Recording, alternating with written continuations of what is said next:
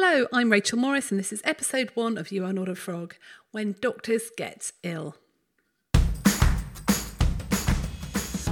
Welcome to You Are Not a Frog, the podcast for GPs, doctors and other busy people who want to thrive rather than just survive. Now, working as a doctor is as demanding as it is rewarding, and navigating the high-stress culture at work leaves many of us feeling overwhelmed and exhausted. You may feel like a frog in boiling water. Things have heated up so slowly that you didn't notice the extra long days becoming the norm. You may feel trapped and that you have no control over what is happening. Let's face it, frogs generally only have two choices: stay and be boiled alive or jump out of the pan and leave. But you are not a frog, and that's where this podcast comes in. You have many more choices than you think you do. There are simple changes that you can make which will make a huge difference to your stress levels and help you enjoy life again. I'm your host, Dr. Rachel Morris, GP turned executive coach and specialist in resilience at work. I'll be talking to friends, colleagues and experts, all who have an interesting take on this, so that together we can take back control to survive and really thrive in our work and lives. In this episode, I'll be talking to Dr. Nick Kendrew. He's a GP, Redwell GP Update presenter and a partner. We'll be talking about what happens when you get ill at work, why it's so important to have supportive colleagues and colleagues who can spot when things are going wrong. I hope you enjoy this episode. Welcome to You Are Not a Frog, and with me today in the studio I've got Dr. Nick Kendrew. Hi. Nick, why don't you introduce yourself? So, hi, I am Nick Kendrew. I'm a GP. I am a partner down in Kent. It's bizarre, you get a letter from the RCGP now telling you how long you've been a GP. I got a card about 2 years ago saying I've been a GP for 10 years, which was quite a shock. So yeah, I've been a GP for about that length of time. I'm a trainer. I also work for Redwell, which is a GP update company, and I'm particularly interested in how you can use sort of the media to educate either GPs with medical stuff or our patients too. So I think there's so many untapped things that you can do with either social media or podcasts or videos and stuff, and that really interests me and excites me. And it's something I've kind of been interested in ever since I was sort of knee-high to a grasshopper, really. So that's me. Hello. Hi.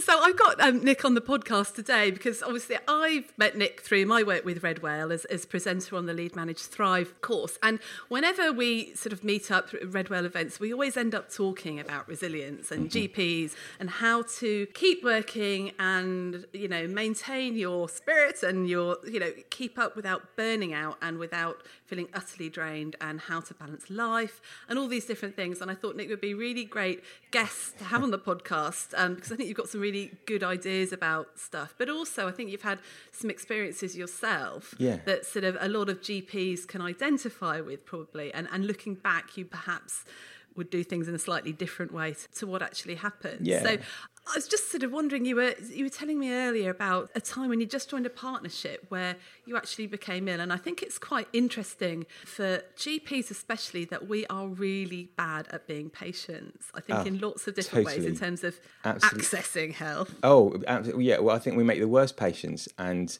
yeah, we always try and convince ourselves that we're fine. So I've been in a partnership for about 6 weeks, and it was a bank holiday weekend in August, and I was getting really bad neck pain, and I had noticed that I wouldn't want to wear a tie to work anymore, because if I did I felt like I was being strangled, and it was getting worse and worse. And then some mornings I was kind of being sick literally because I was so tight around my neck before I went to bed. I was thinking, oh, crikey, I'm really anxious, what's going on here? But with this neck pain, I remember I went and bought a really expensive pillow. I think it was about 80 quid. I would have paid £4 million for one, because to get a decent night's sleep I was in so much pain. I remember going out that bank holiday weekend with my friends and then taking the mickey out of me for buying this ridiculously expensive pillow. And I went back that night and I looked in the mirror, and I'd just been cleaning my teeth and I was drinking some water, and I looked in the mirror, and you know in medical school you talked about thyroid lumps, they go up when you swallow. And I looked in and I was like, what the hell is that? And I had this massive lump, and I was like, oh no, it's fine. But spent the whole weekend, because I couldn't access any healthcare for that kind of thing, worrying about it. And then as you do, you go to work and you say, what do you think about this? And everyone's going, oh, no, it's fine.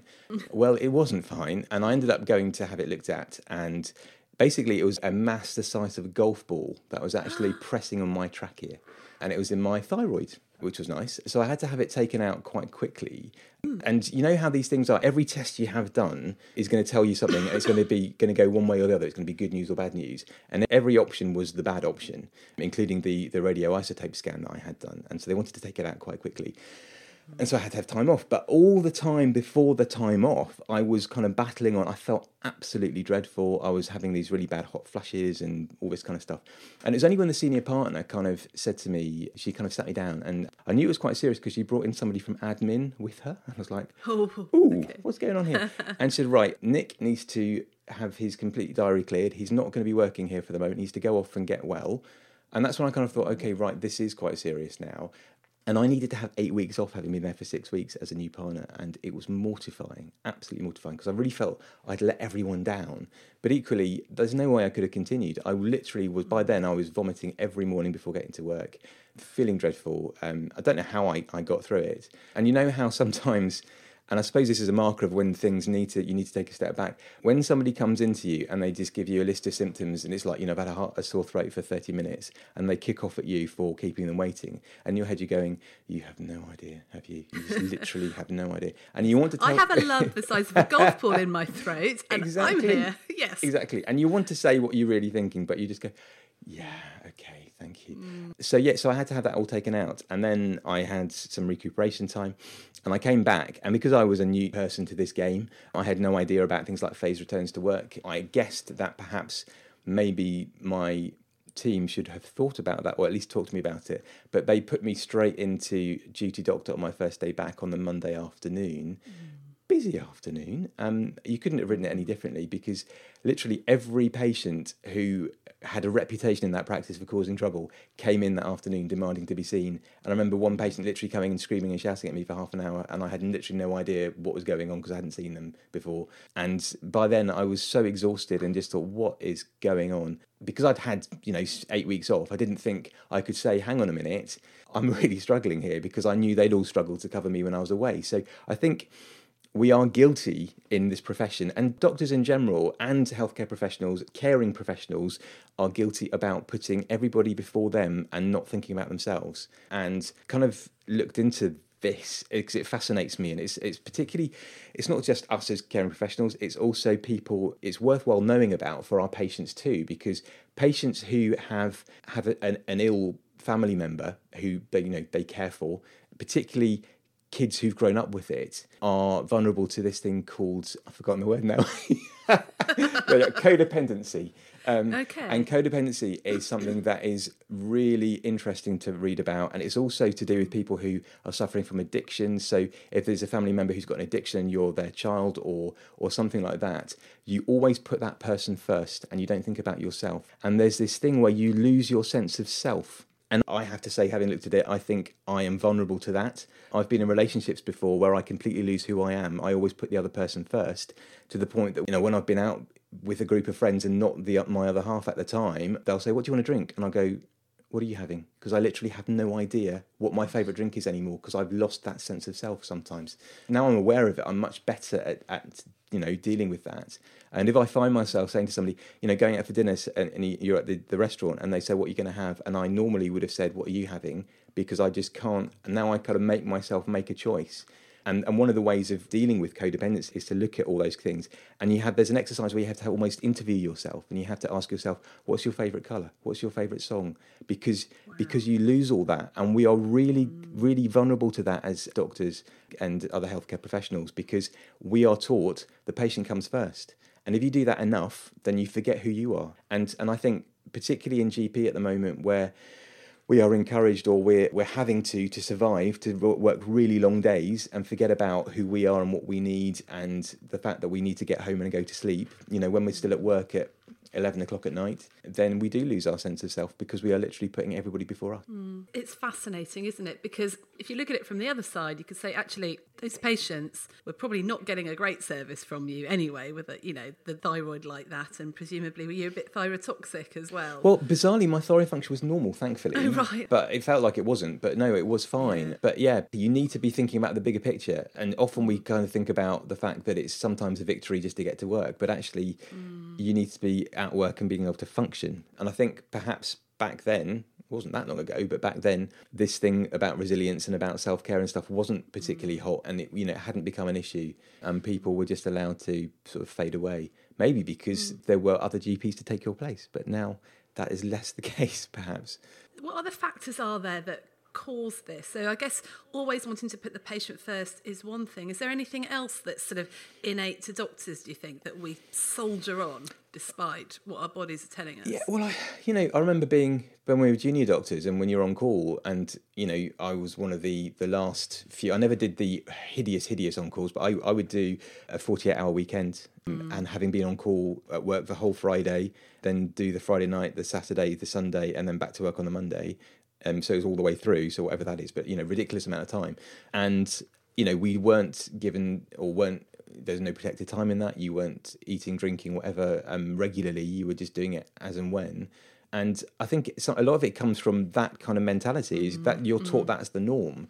I remember at the time thinking, this is a bit strange, isn't it? The least well looked after people in the hospital, and maybe the least well in some cases, are the doctors walking around dehydrated and absolutely exhausted and being forced to make these ridiculous decisions about stuff. Yeah. And, we've all been in that situation where we are so tired that if somebody's either too nice to you or too nasty to you, that's it. You're just going to just burst into tears and just howl in front of whoever it is. It could be the cleaner, it could be a relative, it could be anyone. And that's not a good place to be, is it? Certainly not making decisions. But it's completely normal. I remember after the weekend on call, we used to start on Saturday morning, finish on Monday evening, and regularly on Monday morning in the doctor's mess, you had the house officer that had been on call all weekend would be in tears. That was just normal. Yeah. And then we just all got on with it. So we've just been taught through experience, through work, that you just get on with it, even if you haven't had any sleep for 48 hours. It's still okay to be functioning as a doctor. That's what I think. That's what we were taught. I think hopefully now that's changing, and I think the younger generation are taught that is not okay, which is great. But because of that, they can actually stand up for themselves and say no. And I think that's why things will hopefully change in general practice, because the new generation are coming and saying, do you know what, it's not okay to work till God knows when for absolutely nothing else. And I remember, being in a salary position at some point, thinking to myself, as it turned midnight, where do I draw the line here? Is this my yesterday's working day, or is this my new working day? And when do I say actually enough is enough? Do I keep working till 1 a.m, or and just thinking this is absolutely ridiculous, but not thinking that I could actually say this is wrong, because I think a lot of the time, and in fact you talk to colleagues sometimes and you talk about workload and stuff like that, and I think sometimes there is this, it's interesting that people have this perception about time and about, if you can do things really quickly, then that means you're a great GP and that you're really efficient and blah, blah, blah. Sometimes you need to do things a bit more slowly to get things right and to make sure you don't make mistakes. But sometimes there's a perception that by doing that you're inefficient. So I think, if you speak out and say, actually, this is taking a long time, I'm not getting home, blah, blah, then you're worried that you're going to be perceived to be inefficient in what you're doing. And maybe there's an element of that. And I think any of us would admit the fact that the longer you doing a job into the evening, the less efficient you get. But, where do you draw the line? And there's a lot of evidence that actually after 10 hours at work, you might as well not be there. Yes. Because after 10 hours, you're not doing anything good anyway. I mean, it's just, I remember thinking about how my patients that I saw at 5:30 getting a very different experience from the ones I'm seeing at 9 o'clock in the morning. Totally. So, if you look at all the evidence on productivity, the longer you're at something, you're just not performing anyway. Yeah. So that's tiredness. And I think Adam Kay writes about that really eloquently in his book, This Is Going to Hurt, which I would recommend to everyone. And I think it's a great book because it's getting the message out there to the general public about what doctors sort of are enduring in terms of just the sheer exhaustion of these long work weeks and what they have to put up with. Also, it's a great book to, if you're in a relationship with somebody who maybe isn't a doctor, and it's great for them to read it to get what you're talking about sometimes. Yeah. And I think there's a new book coming out as well from Adam, and he's also on tour at the moment doing some live shows around the country with it. So, if he's still doing them now, then it's worthwhile having a look and going to see him, because he's very funny as well. Yeah, that would be good. That would be brilliant to go to.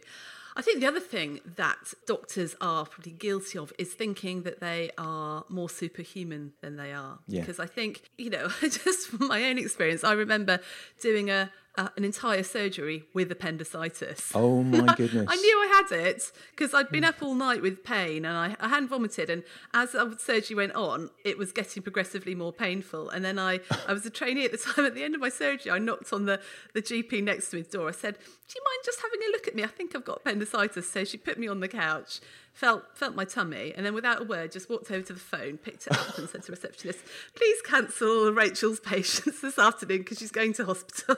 Oh my goodness. So I had it out that evening. But actually, I was feeling rough, but actually I felt more rough doing a surgery with a bad cold than I did doing a surgery with appendicitis. Yes.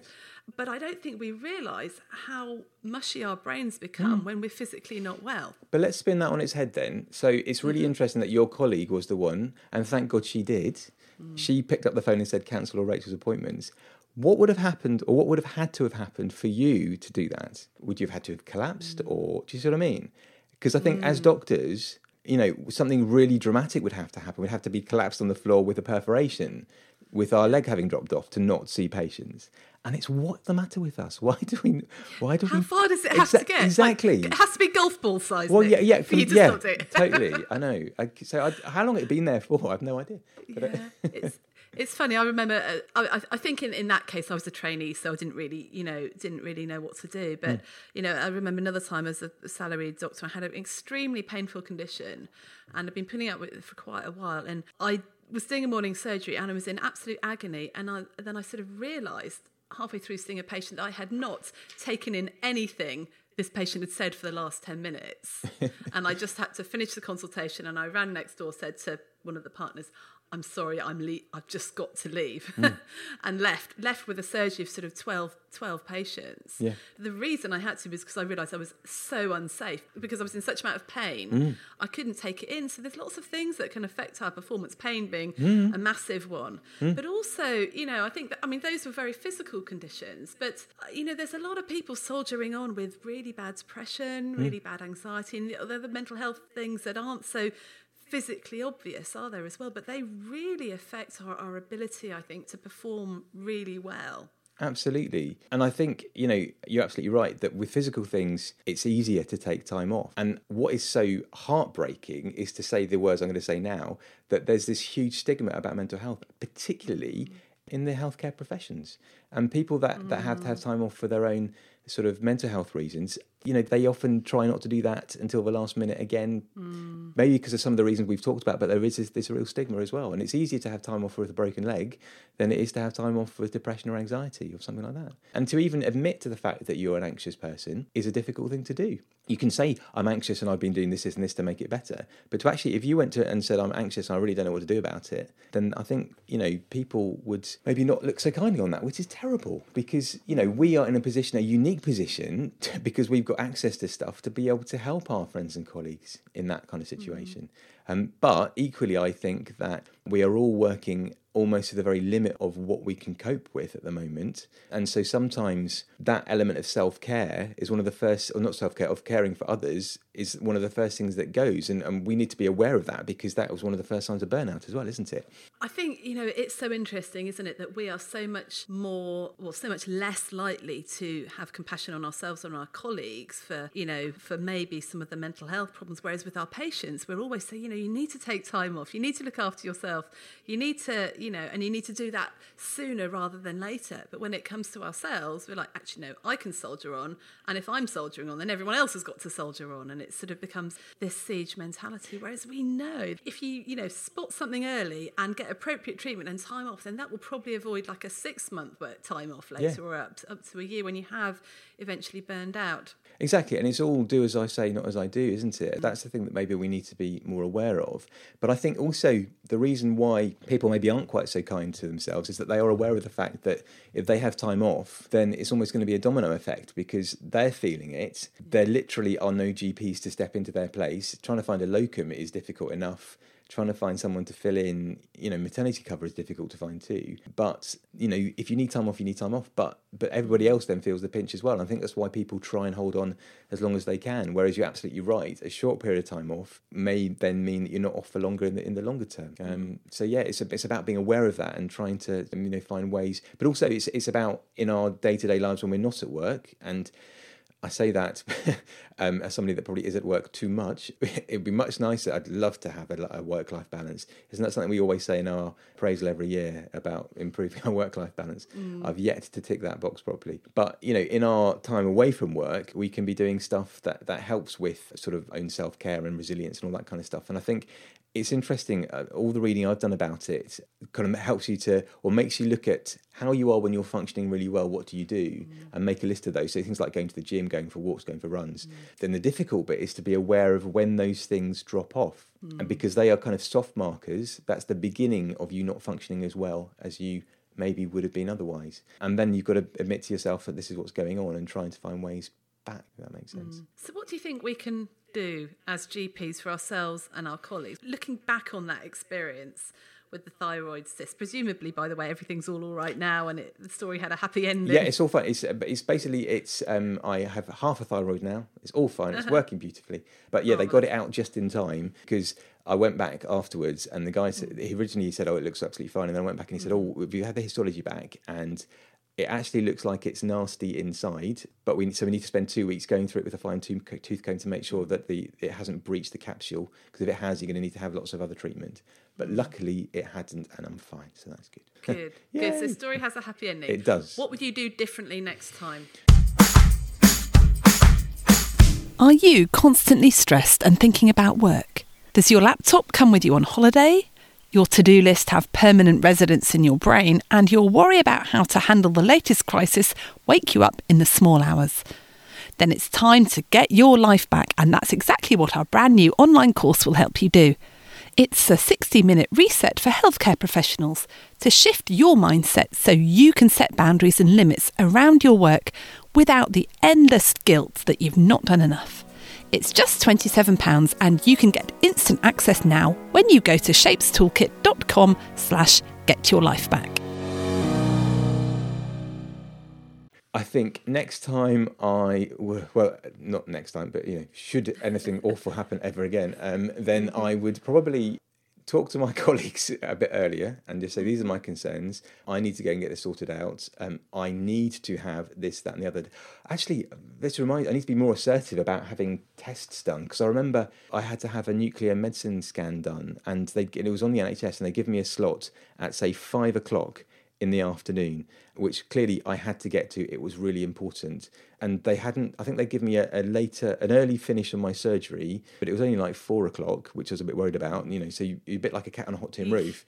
And I kind of said, "I'm really sorry, I can only do one visit today." And I remember one of the other colleagues got really shirty and said, "We've all got busy days today, And what I should have said was, well, yes, I kind of get that, and I'm sorry that we've all got busy days, but I'm the only one that has to go and then have this scan, which could be life-changing. So please give me a bit of a break. But I actually found myself, I'm really sorry, what can I do extra? And what was I thinking, and it's just, I think you feel quite vulnerable. And I think now, 10 years down the line, I think I would actually take a stand and say, hang on a minute, what's going on here? Because this is not happening. I'm going to that scan and blah, blah, blah. So yeah, I think we need to be assertive for ourselves. We need to be our own best friend, basically. If think about what would your best friend say stood next to you if somebody spoke to you like that, and have a bit of fire in your belly to stand up for yourself. I think it's very easy to be a bit meek and mild in these kind of situations, and so I think hopefully I'll be better at that. And I think it's about planning. I think sometimes when these things happen and illness comes out of the blue, it's difficult to plan, but if there's any element of planning, then that's possible. And just be open with the practice manager and say, look, we need to find a solution to this problem. What's going to work for everyone? But at the end of the day, we need to find, because I need to go to these appointments here and here, and we need to get it sorted out. So yeah, those are the things that I would probably change, I think. It's interesting, isn't it? Because I think what triggers us is that we don't want our colleagues to think badly of us, do we? Exactly. A lot of the time. And that's really biological, because when we were living in caves, we didn't want the group to not like us, because if they didn't like us, we'd be chucked out, we'd be exposed, we'd be eaten by bears. Yes. And so the drive to have people like us and not let people down is actually really, it's as strong a drive as physical safety. Absolutely. So it's really hard to do this. But I think it's interesting you talked about this, that time when you talk about the visits and, I can only have one visit. And I guess the problem in that context, in that situation, probably they were feeling a bit, in their amygdala threat zone, because they could see all this work and are thinking, oh crumbs, we're never going to get home. So what you're saying about planning is really important. So having that conversation at another time when it's not in the midst of trying to sort out the workload, where it might be just with the practice manager and one of the partners in a calm, safe space, you could say, this is what I need, and recognise what you need. Give yourself more time. So finishing at 4, that's really stressful, isn't it? Because you've got to make sure you're not running late and get to the hospital, presumably, and park and everything like that. And the hospital was a good probably 45 minutes to an hour's drive through rush hour traffic. So why didn't I say to them, let's just cancel the whole afternoon? But equally, looking back, I'm not so sure that the other doctors knew that scan was happening on that day. So it's maybe just about simple communication. So, you know. Yeah. And also, I guess, being vulnerable with people, because, you know, saying, I've got this medical problem, I've got this problem, I've got this diagnosis, this is what's going on with me. And most people are compassionate if they understand what's going on, but we don't like to tell them, and we don't like to be honest because we think it might, well, I don't know what we, you know. But I think also if you're brand new to a role, to a job, then often, I think particularly now, and I think back then it was similar because they'd been waiting, because one of the partners had resigned about 6 months before, and they were waiting because I was on the VTS at the time and they wanted me to finish, and they were waited for 6 months for me to join.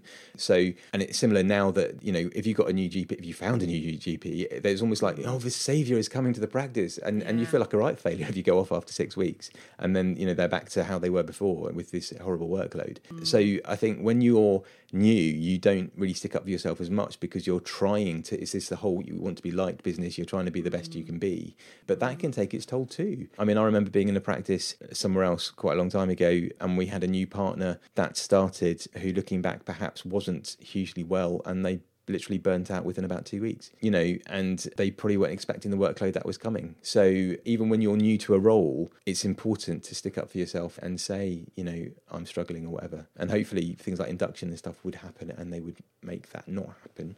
But, you know, you still got to be self-aware. I think is really important, this self-aware business. And how can we support each other as colleagues more? Because I'm sure, you know, all of those people, all of those partners, all those GPs probably hear it. If they heard this, they'd feel dreadful. They'd think, oh crumbs, how did we not know about that? How did, you know, why did Nick have that experience? We would never have wanted him to have that experience. What sort of top tips would you have GPs to be able to firstly recognise, you know, when a colleague is struggling, and then secondly to actually, you know, what can they do when we are all overwhelmed with work? What can we do to help? Well, this is it. And I think that one of the things that I've heard talked about time and time again, and it keys into what I'm about to say, which is that we need to be talking to each other.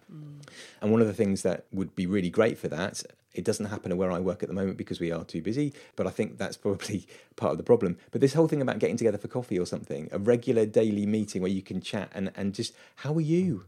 You know, when do you ever get a chance to do that? And that's when things come out like that. And, you know, it's a basic human kind of thing to ask somebody how they are. And I think when you're busy, it's very easy. I could go to work, I could stay in my room all day, I could not speak to another soul apart from my patients, and then go home at ridiculous o'clock at night. And that's so easy to do. I make a point of going in and talking to sort of my colleagues, but that means me knocking on their door and opening their door and then thinking, oh my goodness, they want to be doing the work that they've got on their desk. But, you know, and some come to me and we have a chat, and that's really nice. And I think one of the things that my other colleague does, and I try and do this as well, is when I finish my phone calls at the end of the day, and he does it as well, he will wedge his door open, so his door is open, and so it's more of a, you know, come in kind of thing, which is a nice thing to do, I think, because when the door's shut, then that's another barrier to people thinking maybe they don't want to be disturbed and all that kind of stuff.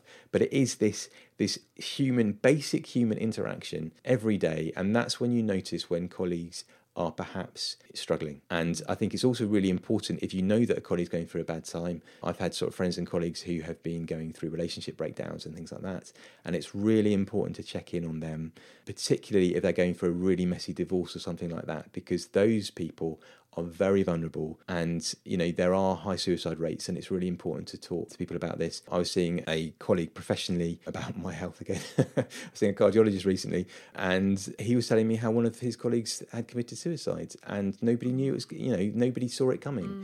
And it's really awful, you know, for somebody to be that lonely and vulnerable and to feel that there's no way out is just hideous. And, you know, we can't prevent every single case, because if somebody wants to do it, they're going to do it. But, you know, if we can save one person by just having a friendly conversation, a human conversation that isn't about work, then that can make all the difference sometimes. And I, would advocate that. And if I could change anything where I work, it would be to try and find a way where we could have a daily coffee meeting or something, just to have this human interaction. I mean, it does happen, but there is it's kind of, you really have to work at it. But I think when you are so overwhelmed with work, it's a bit like talking about these markers again, about when you're functioning well, that coffee break is the first thing to go, which suggests that you're not functioning very well.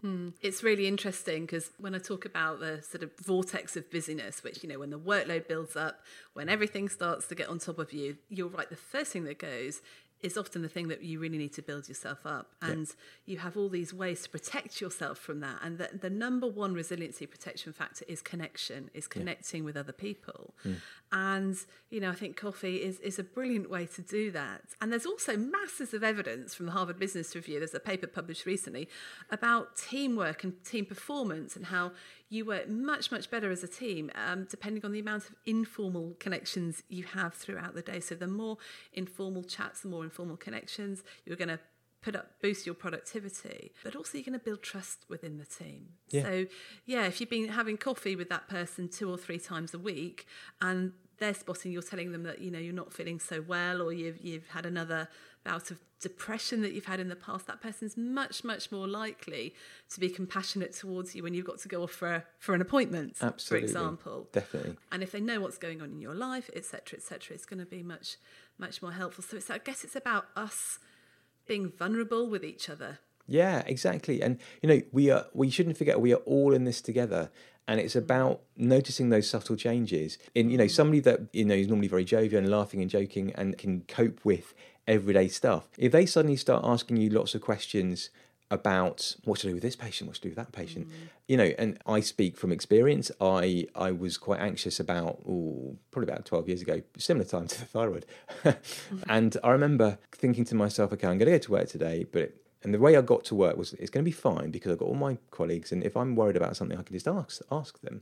And I had a really good colleague who I used to work with, and I miss him terribly. He's a really good mate. And at the end of the day, just said, Nick, are you okay? Because, I'm not making anything of this, but just so that you're aware, you've literally asked me for a bit of advice about pretty much every patient you've seen today, even if it's just saying, what do you think about this? And I was like, okay, yeah, fair point. And I just got to get really anxious. And we went out for a drink and we had a chat about what was going on. And it was absolutely fine. And that's what I needed. I just needed to be able to have an informal chat about something. And I was fine after that. But it's, you need a friend or a colleague to point stuff out to you sometimes. It's fine to be, sort of care about what you do for your patients. But when it becomes kind of hyper vigilant and you're just worried about everything else, then that can become a problem, particularly if you're asking about every single patient, which makes you turn into what I used to do when I was a registrar kind of thing, when I was a very new registrar.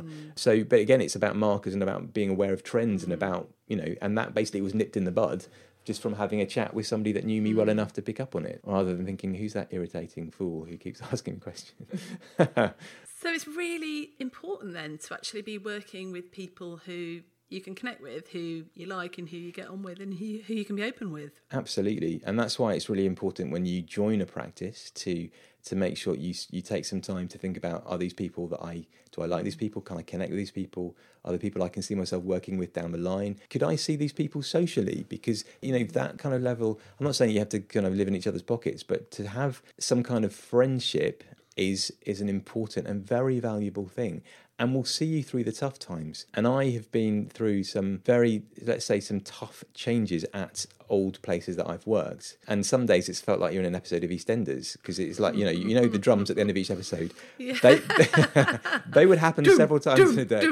Exactly. It's like, oh my goodness, the drains have now blown up. And then, it's just, but it's got really mad things were going on left, right and centre. And the only way I got through, literally, it felt like the whole place was falling down around our ears, was the fact that I was with 2 other colleagues who basically got who I was, I got who they were, and we could just tell it how it was, and we would get through one day at a time in little nuggets, and that's how we did it, because it was just hideous. But thank God for them, basically.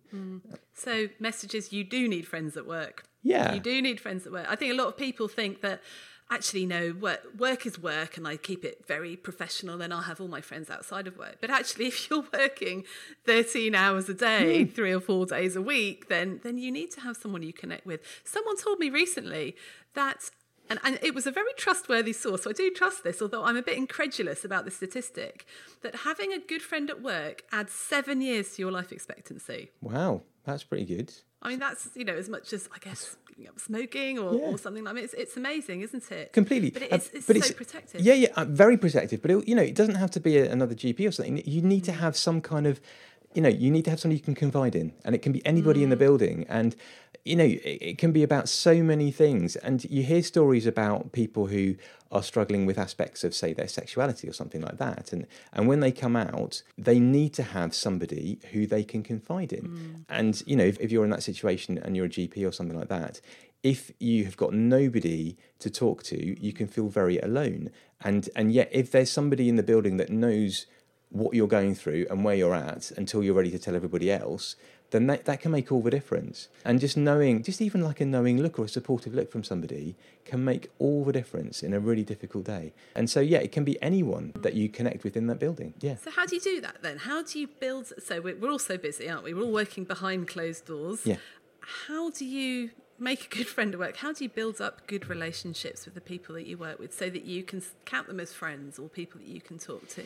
Well, this is interesting, isn't it? Because it's all about sort of making connections and trust, and it starts with a little conversation, doesn't it? And I find that I know one of my old practices, I was very friendly with one of the ladies who did. We used to be a part of dispensing practice, and so she used to work in dispensary, and then she became in charge of prescriptions. So you have quite an interaction with somebody in that role, and she was probably in her 60s, late, because she retired when I was there. So she's a bit like a mum figure to me, really. And she would come in and chat, and how are you doing? What's going on, and she was somebody that I would confide in, and in fact, and I'd only been there for that short time when the thyroid thing happened, and I think she was the first person I told. And she was the one that kind of said, look, you need to get this sorted out. And, she I think she even kind of said, look, I think you should talk to the practice manager, and almost made that happen. And it's just having that one person just to help that kind of situation. And, it's about those little chats. And, similar thing at my new practice, one of the people in dispensary, we just hit it off and have a bit of a laugh and have a chat about it. And because they're often coming in and out with queries and stuff, it's that interaction, that friendly interaction that makes a difference. So so it doesn't have to be a GP or a clinician, but often you have those chats about patients and stuff, which can lead on to other things as well. So it's just about finding somebody that you click with, because you need to be on the same wavelength. They need to get you get them. Then it's kind of shorthand. You don't have to explain yourself all the time. It's just about having that interaction. Yeah, I think we really do overlook building up relationships with work colleagues. I remember my last practice, I was only working there a day a week, so it was quite hard to get continuity and really get to know people. And I ended up going on a training course, and one of the nurse practitioners gave me a lift, and so there were 3 of the nurses and me in the car, and I didn't really know them. And because we'd had a half an hour car journey, we had a brilliant laugh in the car, discussing all sorts of things. It just transformed work for me, because then I would see them at coffee time. We'd know a lot about each other. We'd know we'd had a great conversation, and the quality and the depth of the conversation was very different to how it had been before, because they knew me. Yeah. And it didn't take a lot, but actually I think it's important to maybe think about socialising outside of work with the people at work. Yeah. And we've had a few sort of bonding sort of social occasions at our last practice and my current practice. I mean, my last practice, we got a coach. We're in Kent, and we all got a coach, and we went down to Brighton in the summer, and some of us swam in the sea. And it was the coach journey. I remember sitting next to one of the secretaries on the coach and having a real gossip and real good chat, and we really got to know each other. And it transformed work when we came back. And I think the fact that we went to this show in the main theatre in Brighton, it was meant to be like the musicals through the years or something. It was just awful. It was so funny. And the finale involved, I think it was YMCA, where one of them dressed up as a builder. One of them is a Native American in the kind of the feathers and all with the skirt and everything. And the guy in the skirt did a twirl, and it became apparent that he had no underwear on. And I just looked at one and said, did we just see that? Was that on purpose? Well, I have no idea. It was just... it was quite a shock, but we were kind of rolling around on the floor laughing, thinking, have we just really seen that? So that we bonded because of that, really. We were traumatized. So, things like that are interesting for us to do. And, it doesn't have to be a show like that. It can be any kind of show. But where I go now, we go on walks as a practice, which is probably tamer. And no nudity, hopefully. So it's funny when you said, we got a coach. I was thinking, they had some coaching, but now you got an actual coach. Took you to Brighton. We were sat on a coach on the way to Brighton. Yeah. But I guess there's all sorts of things you can do as a practice, can't you? You could get a person as a coach in, if there's some issues with the team, to think about goals or to think about, strategy and what you want to do, or even just going out for a meal occasionally, and things like that. So it's just so important in all sorts of ways, isn't it? So top 3 tip. What advice would you give to yourself if you developed, and let's face it, we're all getting older, aren't we? We are all going to develop medical problems. What roadmap would you give yourself? What advice would you give yourself next? I think the first thing, so the first thing to do would be to be honest with yourself that there's an issue and it needs to get sorted out, and to make sure you see a GP, your own GP. So you need to make time in your life to see your own GP, because it's all very well asking colleagues for what they think is going on, but at the end of the day, it's not fair. And particularly if they were to get it wrong, which could be very awkward. So you need to, involve your own GP to help them to then guide you through what's going to happen next, to get the treatment that you need and to get sorted out as quickly as possible. To be open and honest with the practice manager and the other partners or the other doctors in the surgery, and just to say, this is where I'm at. And then kind of have an honest conversation about how you're feeling about it all.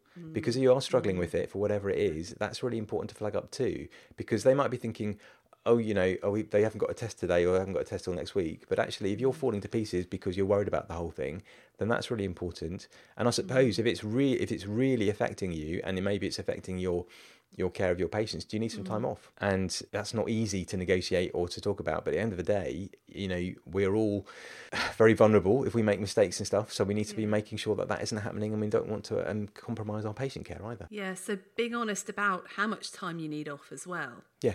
Because no one's going to give you a medal for going in when you're ill. And in fact, the GMC certainly won't look favourably on that either. Yeah. And you probably won't find people stick up for you and go, well, it's because we needed them to come in. So you do need to be your own best advocates. Yes, and think about what you said earlier, thinking about, if this was my best friend, what would I be advising them? Yeah. And then just get rid of the G word, the guilt. Yo. The guilt about doing it. Guilt is, I'm so bad with guilt. I need to really work on that. I was brought up a very strict Catholic, and so guilt is, yes, I think I might be quite lapsed now, but guilt is in there. I went to a convent when I was at primary school with nuns, so you can imagine guilt is a terrible thing. Okay. Yes. We all have it, don't we? And particularly as doctors, it's guilty about letting patients down, guilty about letting our colleagues down. Yeah. And actually, it's something that's out of our control. Our health largely is out of our control. Yet we then feel that we have control, and that can be really, really stressful. So I guess maybe guilt is another topic for another podcast on another day. Definitely, absolutely. There's a lot we could say about that, isn't it? So. Brilliant. Well, thank you, Nick, for coming on the podcast today. And I think it's probably important to say to people as well, not to forget the other sources of support that are out there.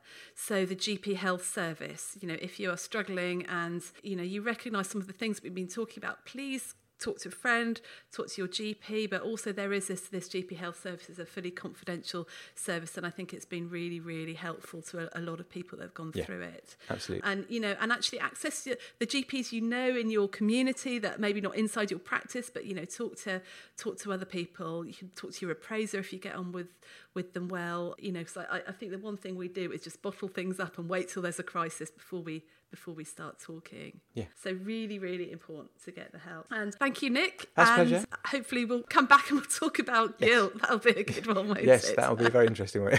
You take care, and thanks for having me. It's lovely to talk to you. Cheers, Rachel. Okay. Take care. Have a good day. Bye. Cheers. Bye. Thanks for listening. If you enjoyed this episode, then please do subscribe to the podcast, and also please rate it on iTunes so that other people can find it too.